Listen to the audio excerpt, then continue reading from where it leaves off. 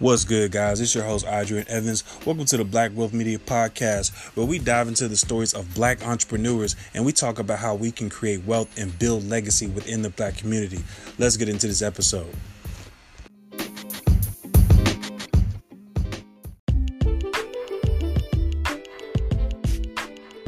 Today's episode is sponsored by SC Cosmetics. SC Cosmetics is a brand that was created by Samari Evans, a certified chemist.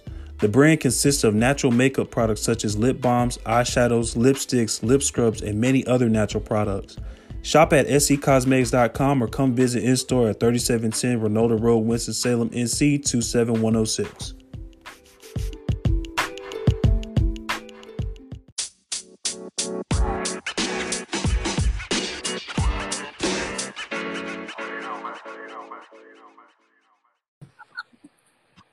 Yo.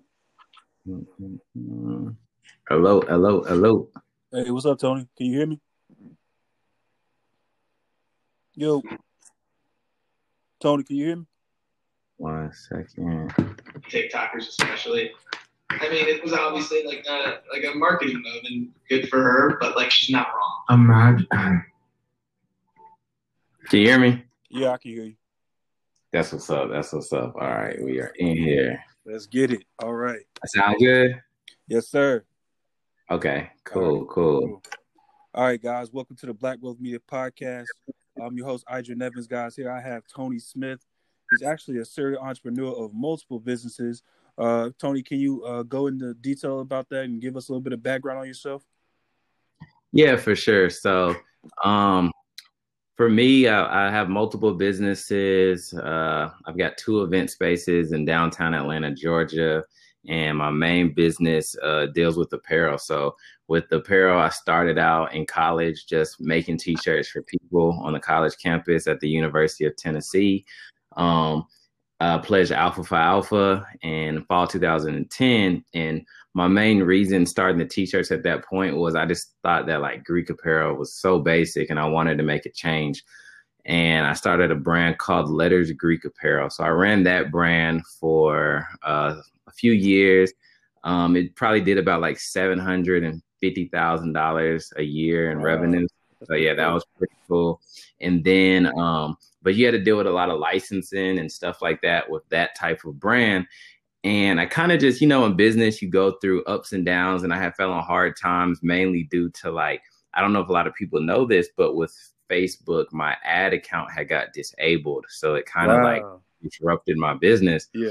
And then, and it started at that point, which causes me to spiral down in a sense of like having to reach out for like loans that weren't the best loans. Yeah. So that involves your PayPal loans, your cash advance loans, all of that. But the beauty is what birthed out of that is the brand that I operate today that I love so much more. It's called Historically Black Apparel.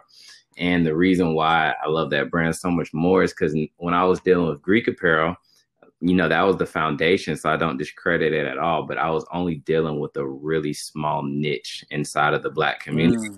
But now it's the fact that I'm able to touch like everybody in the Black community. So I still have some Greek apparel on there, but now I'm making shirts that cater to, our civil rights leaders, Malcolm, Angela Davis, Martin Luther King, but also the fun stuff that's reaching, like Black women that has like, melanin shirts, melanin poppin', Black girl magic, just a bunch of stuff that really just makes it real fun to connect with our community. And I also feel like with now it's like the good that comes out of it, because now I can create awareness and then just push the Black voice through apparel. So that's a nutshell of kind of where I'm at today and what I'm doing. Okay, that's solid, bro. Mm-hmm. Now, question, like, what, like, if you don't mind me asking, like, why did your Facebook ads account shut down? Okay, so yeah, in business, what a lot of people don't know is like Facebook is, we all know they're a major company, but it doesn't matter if you're spending $1 or $10 million. They'll shut your account down if stuff doesn't go right, because they're not truly looking at your ad dollars as, like they don't truly need it. They're such a big company. So there's something called a Facebook quality score. So with a Facebook quality score, that deals with your ad account. So Facebook will send out surveys to people who have clicked through their ads, purchased, and ask how your service is. And a lot of times in this world that we live in, people are so accustomed to an Amazon, type of delivery. And even ourselves, myself who runs an e-commerce store, like I love getting my packages in 2 days.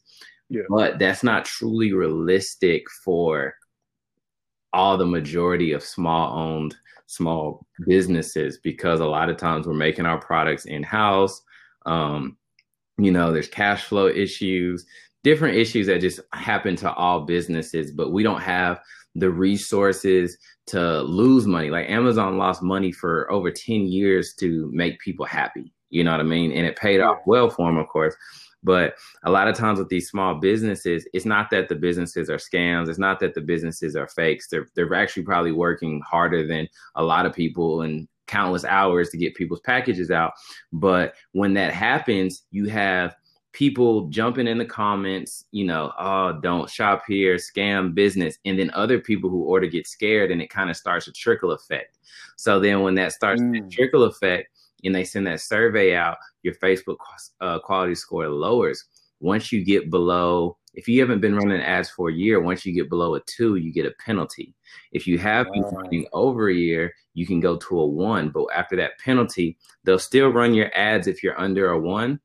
If you're like lower than a 2, but it's going to cost you more money to run your ads because now they're showing them to fewer people. So you're spending more. It's like a slap on the wrist.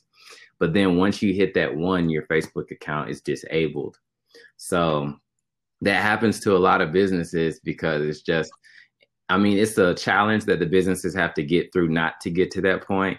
But I don't think a lot of people know, like, all the bad comments and stuff definitely is a killer for small businesses. So that was just that trickle effect that I learned from. So now my business is all about processes, not saying that we don't mess up every now and then, but the processes is just super important to being successful in business. Yeah, definitely. So, with the ad account being shut down, do you have to make, does it have anything to do with your profile? Like, can you make a new profile and make a new ad account, or how does that work? Sometimes you can. So there's different parts to it. So either you're just like a page could get shut down that's on your ad account. So then when that happens, you could just start a new page or whatever. So you have to kind of start over. But sometimes that's not the biggest thing because most people are just clicking through the ad. But the bad thing is when the profile that business manager account is linked to, like let's say Tony Smith, anything attached to your profile, you're no longer allowed to run ads for. So a lot of times if you talk to ad people who are well versed in it, they'll say, hey, create one ad account under a profile. Then if you had another account when you was in high school or your wife or something, just have it in the cut just in case something ever happens as an insurance plan for your ads, because it just kind of sucks. It's a bittersweet thing because Facebook is so big. They own Facebook, they own Instagram. It is kind of monopolized. So I don't know if anyone has seen when they were talking about, they want Facebook to sell Instagram, because it's really think about that. You can't advertise on Facebook and Instagram. I mean, you got Google, you got Pinterest, but none of them hit the same. Facebook and Instagram so quick, So definitely a big issue, but there's always, beauty on the other side. And that's how I started Historically Black Apparel, from that downfall right there. Okay. So, I noticed when you were talking, man, you said you kind of went down in a little spiral. Mm-hmm. Talk about how you kind of maneuver through that, mentally, physically, whatever aspect it affected. Definitely. So I like to use that situation. It was about a year-long downfall of not just I'm just spiraling out of control, but it's just a cause and effect that happens with a lot of e-commerce businesses, even some huge brands that are my friends that I've seen. Because the thing with e-commerce is easy to scale too fast because you can just keep dumping ad spend, fuel in the fire. And Facebook even says that, don't scale faster than you can, because, you know, if you get these bad comments with bad shipments, we're not going to just say, hey, we're so happy that you scaled from our product, we're going to keep you going. They're just going to ding you, like I said. So what happens in e-commerce a lot is you have all these cash advance loans through your merchants because they see the revenue coming in. So you've got PayPal, you've got Shopify loans. Then you can, you know, the loan sharks, you can reach out to all them and say, hey, I'm doing 50,000 a month, 60,000 a month, but that's revenue. That's not profit.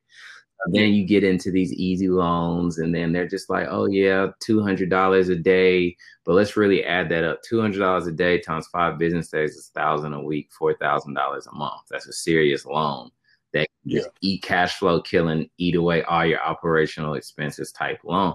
So now that I've got myself out of all that debt and that stuff, I like to teach people who are in e-commerce and other areas, like how not to go down the black hole of e-commerce. And then what part of the question am I missing? Because I know, like, I love telling people. I no, it's all good. I was basically asking, like, you know, how were you able to maneuver through that? I mean, I think you're on point. I was just asking how you were able to maneuver through that mentally, physically, or, you know, whatever aspect that situation affected. Yeah. So definitely, like, I'm not a quitter by any means. So it's always like in life throws you, you know, obstacles, and you have to figure out how to get around them. So at that point, like, the first thing that I had to do is hire like an accountant, because I had to figure out what really were my operational expenses for the week, you know, how much I could budget for staff, and then you know, factor in the amount of money I was paying in loans. There was one point in loans I was paying $10,000 a month in loan payment. Wow. Right. And didn't even know it. That's a lot. Didn't even know it. My mom was like on me about it when she figured out, like, I raised you better than this, you know, blah, blah, blah. And she said, write it on paper how much you owe. And I didn't know it was this much. And it was $10,000 a month in loans. Yeah. Once you factor in, like, I was doing business for about 4 years. Revenue was strong because of the e-commerce sales. And then, you know, once the Facebook ads disabled me, a lot of revenue was gone. So I was still kind of, in a sense, operating my business in that same lifestyle, 5, 6 employees, all that stuff. And then, you know, paying rent. I moved to Atlanta. My rent was $6,000 a month. I was in Midtown, really cool location right off Howard Mill. And it just all kind of came on me quick. So that's why now what I'm always preaching, I guess the way to say how do I maneuver through it is, instead of digging myself into the black hole of e-commerce by just seeing a bunch of high revenue numbers and getting lost in them, I really had to get my processes together, whether that was financially and operationally. So financially, that's where, like, you know, the accountant came in, and I'm not saying you have to get like an expensive accountant or nothing. I got my boy from college that was an accountant, and I was like, I just need to watch. I need you to watch my QuickBooks for me and help me out. You know what I'm saying? Like, what bill can I pay for you? You know what I'm saying? $400 a month, whatever, you know, just to help me out so I can see this, because, you know, that $400 I was paying him actually helped me not lose as much as I was losing. So that was worth it. But then on the operational side, really creating processes that work for the business, because I think what a lot of entrepreneurs probably have an issue with, which I had an issue with, was I'm a really cool guy. And, you know, like, you had, not that I just had all my friends working for me, but it was so many times where I was just like too lax. And I was like, well, I know how to do it. I'll pick up the slack. I know how to do it. I'll pick up the slack. But what you got to be careful about in business is you could either own a job or you could own a business. And for so long, and I would still say, I'm still trying to get out of it, to where it's like, it's great to own your job, but the goal is to own your business. Just because you own it or whatever, owning a business is when you can look at it from the outside, put people in position, and it's somewhat passive for you. You may have to do some stuff, you know, like with my event business, that's such a blessing, because there's a family that God blessed me with that I have found, and they pretty much operate the whole entire event business. All I do is like little admin work from the computer. I'm really never even at the event spaces, versus the t-shirt shop. I'm in here 40 hours a week. You know what I mean? So I would say for entrepreneurs, the goal is always to own the business and not own the job. I think that's interesting what you said about owning the business and not owning the job, because I don't know where I heard this, but somebody was talking about how you can leave a job and still have a boss. Like, say, so you might go to work for yourself, and you might be hustling and grinding every day, doing whatever business you're doing.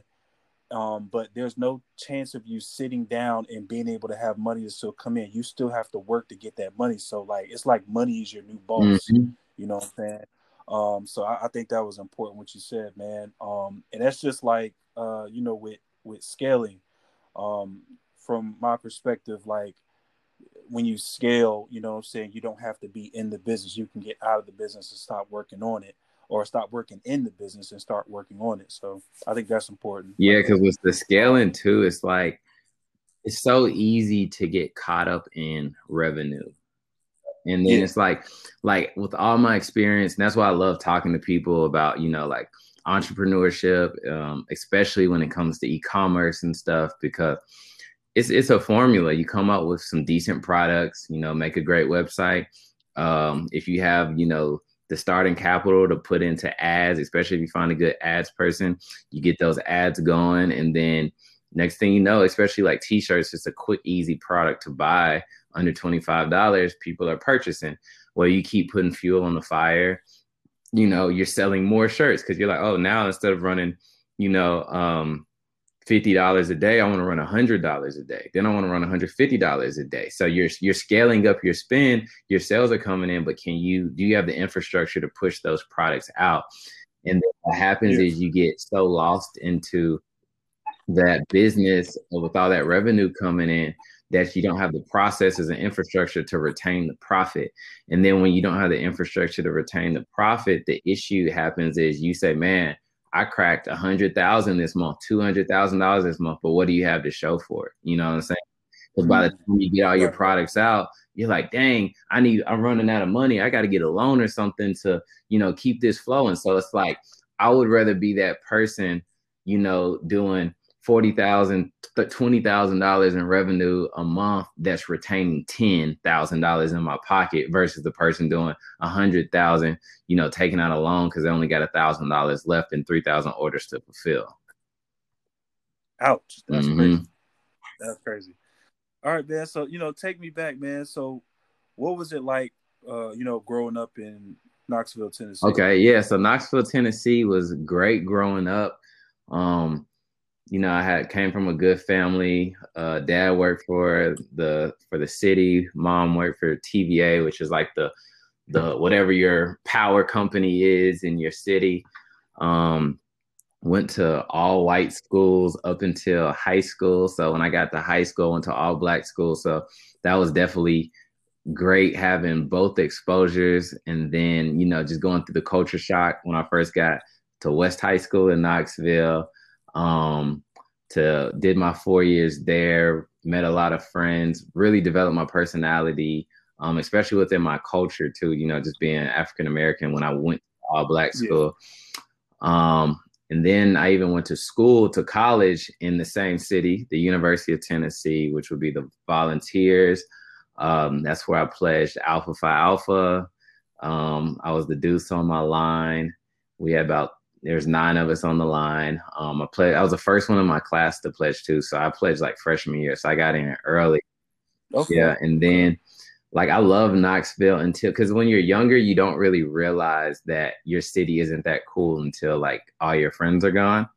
So then once after college, that year after I graduated, by year 2, everybody was gone to their new jobs back home, wherever they went. And I was like, man, there's nothing to do here. I was just used to my friends and stuff, but excellent experience going to UT and just, pledging Alpha taught me a lot.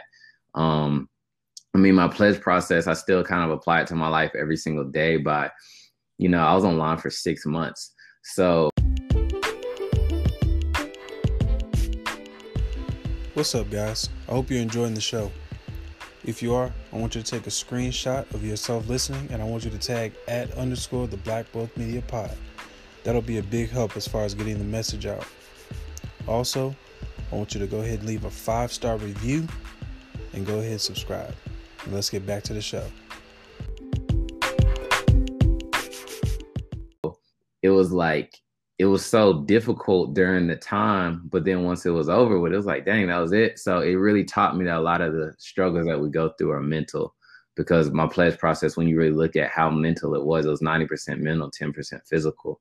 So I apply that same 90-10% to like my life. Like, you know, whether it's in business, when you're going through the ups and the downs, you know, you got to figure out how to get through the hurdles. It's like, it's a mental game. So once you understand that you're only getting beat up about 10%, I knew that I had to like strengthen my mental to get through different obstacles in life so I can get to the success that I wanted. Okay. Now, did you ever see, like, as you were, you know, going through school, did you ever visualize yourself being an entrepreneur? I guess for me, being an entrepreneur, and not to like sound cloudy or anything, it just was so natural, because I never was, like you said, I never really labeled myself with titles. Like, I started learning graphic design when I was 18 years old, and I used Photoshop, Adobe Illustrator, you know, edit my own videos, all that stuff since I was 18. But I don't really call myself like a graphic designer. I just really know how to do it well. And then with entrepreneur, like, I was just doing stuff that made me happy. You know what I'm saying? Like, I just loved, when I was younger, I like taking stuff apart, putting it together. And I think I'm more so geared towards results. I love seeing results and progress. And out of that, that's where I think that entrepreneurial drive comes from. So when I was in college, I had worked internships. I worked at HGTV in Knoxville as a graphic designer. I did PR, because that's what I majored in, public relations. So I did a PR internship for Scripps Networks, which owned at the time like HGTV, Great American Country Food Network, DIY. But now they've been bought out by Discovery Channel. So I did that, did graphic design for another company. I really wanted to get a job, you know, like, but no one hired me or whatever. And I think I was just really good at providing these big companies like the services they needed, but I just didn't fit the true corporate mold. So I didn't let that get me down. I was already selling t-shirts all through college. What I was doing was a model. I got an ebook about t-shirts, and in that book, I talk about this business model called contract screen printing. So with contract screen printing, what you do is you find a partner that is a screen printer, and you pretty much develop a contract with them to exclusively send them business on a consistent basis. And in return, they give you great pricing. So if there's a race in town, churches, whatever, I would order the t-shirts, have them shipped directly from the distributor to the screen printer. So let's say I got a Gildan t-shirt for $2. One color print would be 75 cents. The setup charge would be $10. So if you ordered 100 shirts from me, you got $200 for your cost of goods and the t-shirt, 75 cents for the print. So that's $275. And then your $10 setup charge, which is, so now we're at $285 total. I had the cheapest prices in town because I was telling people you can get a one color t-shirt for $5. So to say if a company or whatever ordered t-shirts from me, I got 500, gave the screen printer his cut and the t-shirt supplier. So I was out of $285 and I was keeping the rest. And I did that all through college.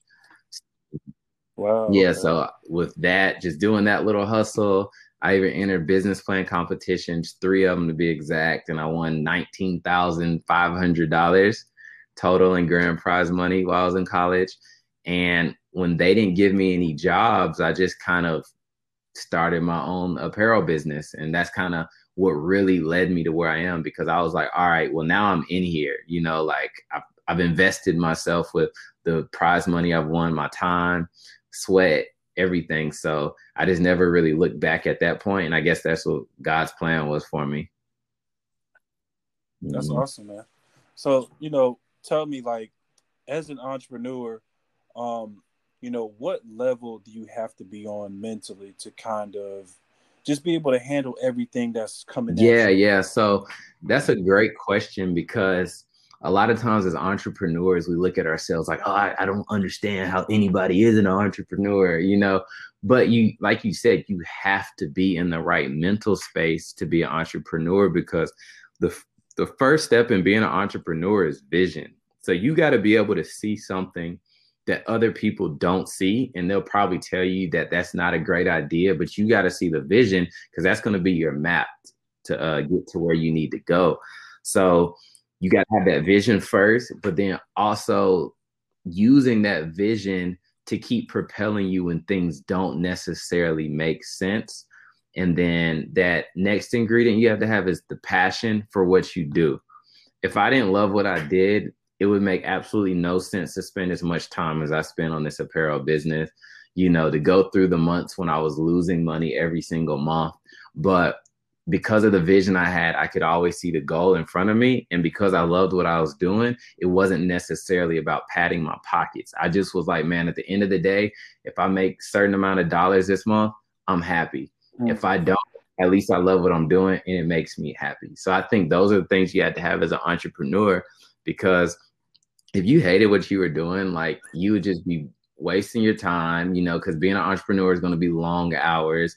You know, I go to work, I do the main functions of the job, and then I go home and I do like fun functions of the job, like designing new t-shirts and stuff. But in all actuality, it's kind of like you're always working, but it's okay just because I love doing what I'm doing. Mm.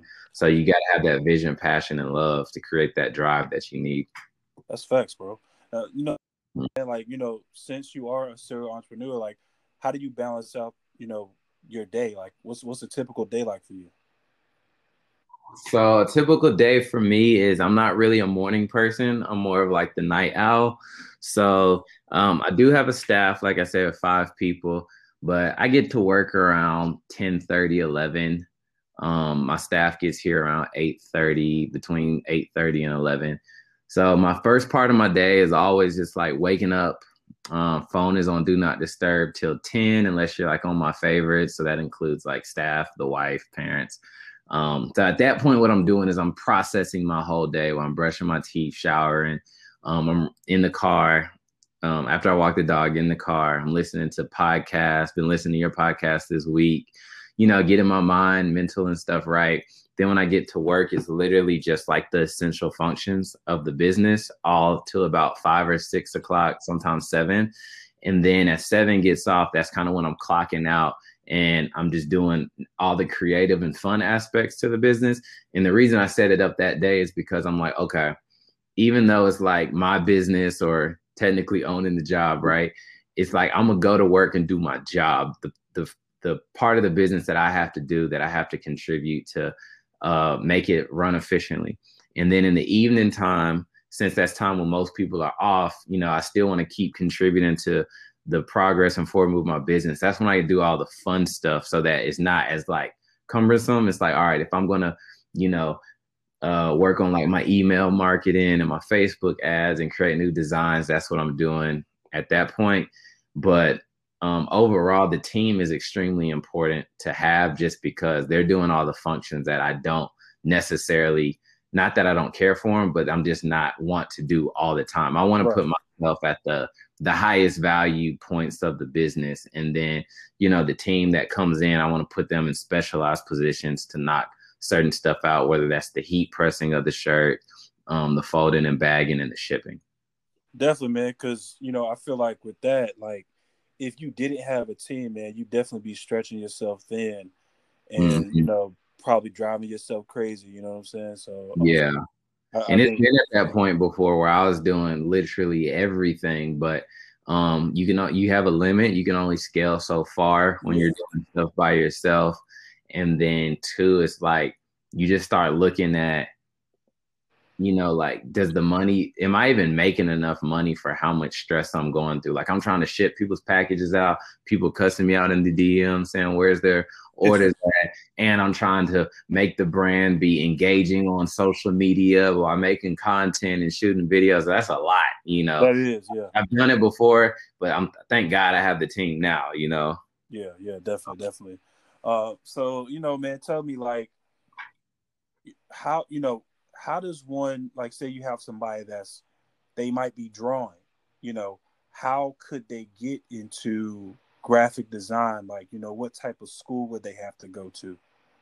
So like I said, like a lot of people think when I went to University of Tennessee, like I went for graphic design. I went to YouTube University for graphic design. Oh, Yeah. okay, okay. So literally the best route that I would say if somebody did want to get into graphic design was I started out by this is how even at work, this is how I train people. So if I'm training somebody how to screen print a t-shirt or how to like make something, I say bring in one of your own designs that you want to do. Because if it's something that you care about, you're going to put more attention into it. Very true. So when it came to graphic design, when I was in college, I was also like, since I had started that when I was like 18, I was making party flyers for people, business cards, but mainly I made party flyers for every concert that was coming to the city. So what I would do was find a flyer that I liked and I would figure out how to mimic that flyer. So I would say, go on YouTube, how to remove background from image, watch that video, figure that out. All right, cool. How to put gradients on your text, how to, feather this design and put smoke behind it. I would just YouTube and watch tutorials on all of that stuff. And of course, my graphics weren't amazing back then, but it's just like over time, just literally like, yo, I want to make this. And once you make it, you're proud of it. You just keep learning little skills that way. Cause like when you just go to like a class, it could be very like monotone, boring. You're learning Right. you don't want to learn about.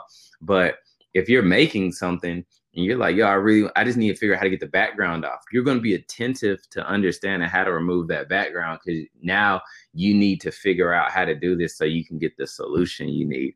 And that's pretty much how I learned graphic design over the years, just looking at stuff that I wanted to do, typing it in YouTube, watching, 3, 4, 5 videos, practicing myself, and then that's how I got there. Facts, man. I think YouTube has, they to the point now you can literally learn anything. If you want to learn how to do copywriting, if you want to learn how to create websites, man, you could go to YouTube and find all of that. So yeah, that's pretty dope, man. So tell me, man, like, where do you see yourself going, with business in the next 5 years? Okay, so in the next 5, my goal pretty much in a nutshell for the apparel business is I've always wanted a factory. I've got a 5,000 square foot warehouse, and it's getting closer to that point, but I've always just wanted a factory to where stuff, really cool stuff that touched people, but I had an infrastructure to where when those orders came in the door, they were going out the door efficiently. So we're almost at that point now. And to break that down so it makes even more sense, like something that I messed up on as starting a clothing brand was I wanted, you go to these websites, Fashion Nova, Forever 21, all this stuff. You see, they got all these products. So a lot of times people mess up because they want to have all those products as well. Hats, jackets, t-shirts, leggings, all of that stuff. But the thing is, do you truly have the infrastructure to supply all of that, to make all of that? And I didn't at the time, but I had, I was like, oh, I got to get an embroidery machine now because I want to start doing hats. And then, I got to get vinyl machine. So I had all this equipment that I still have. And it's like, sometimes I'm embroidering, sometimes I'm doing vinyl, sometimes I'm doing DTG. But the issue with that is it costs money to fulfill all these products, but the training of the employees. So now you are stuck in the business because you're the only one that really knows how to do all of this stuff. You know what I mean? It's hard to train people to know how to do vinyl, know how to do embroidery, know how to heat press, know how to screen print. So you got all these people not truly working at their fullest capabilities because they're all over the place. So when I used to hear businesses like, yeah, there's a guy that he only does stickers, I'd be like, why does he just do stickers? He could be doing so much more. But it's because his business at that point is focused. So that's why now I only sell t-shirts. I don't sell hats, jackets, nothing. And I used to think that if I only sold t-shirts, I wouldn't make as much money. So now I'm only selling t-shirts, and my t-shirts are actually $9.99 because I kind of followed like a God is Dope model. And I'm selling more t-shirts than I've ever sold before. And we're getting more shirts out than ever before because now Wow. Now the whole business is focused, and it's like the training is so much easier. Like everyone knows how to do every function because it's all like a perfect symmetry now. So a couple stats just to make it relative.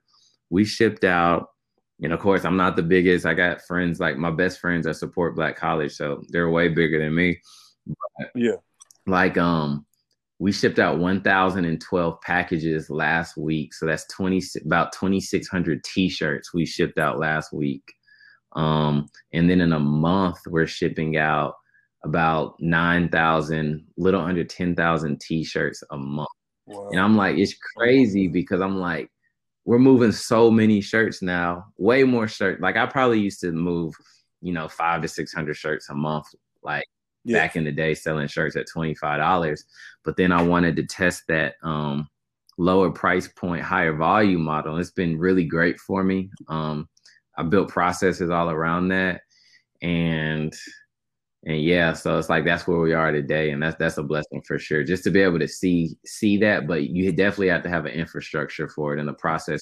Yeah, that's solid, bro. That's definitely a blessing. That's amazing. Yeah.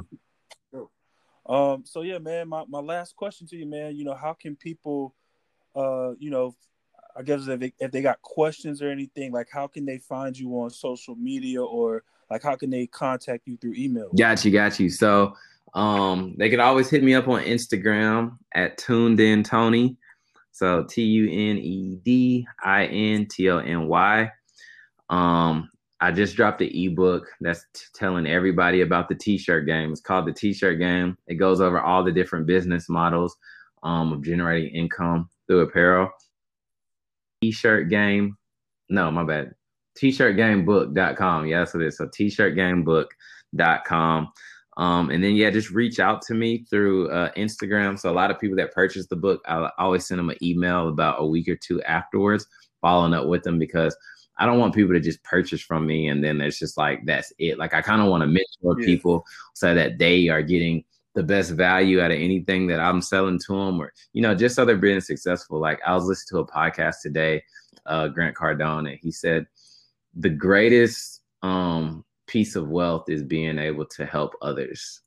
So that's kind of also how I am. Like, it's fun doing stuff by yourself, but it's like you don't want to just wear the crown by yourself. You want to be able to help people and see them win as well.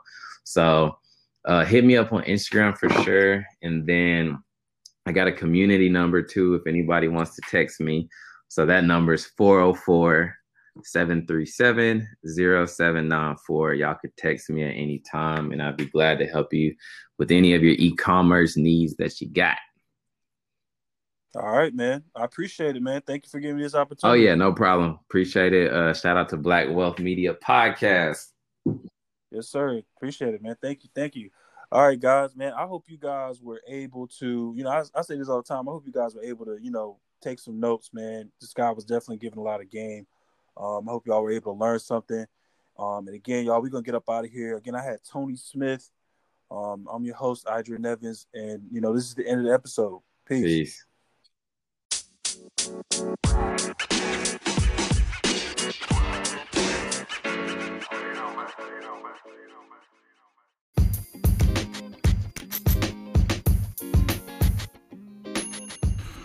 What's up, guys? It's me again. So tell me, what'd you think about the show? I really hope you enjoyed it. If you did, I would love for you to take a screenshot and tag @_the Black Wealth Media Pod and share this on your Instagram stories with your friends. That would be very appreciated. Also, go inside the podcast app to subscribe, leave a 5-star rating, and a 5-star review. This helps us get the message across all over the world so more people can listen. On top of that, I really do hope you guys enjoy the show.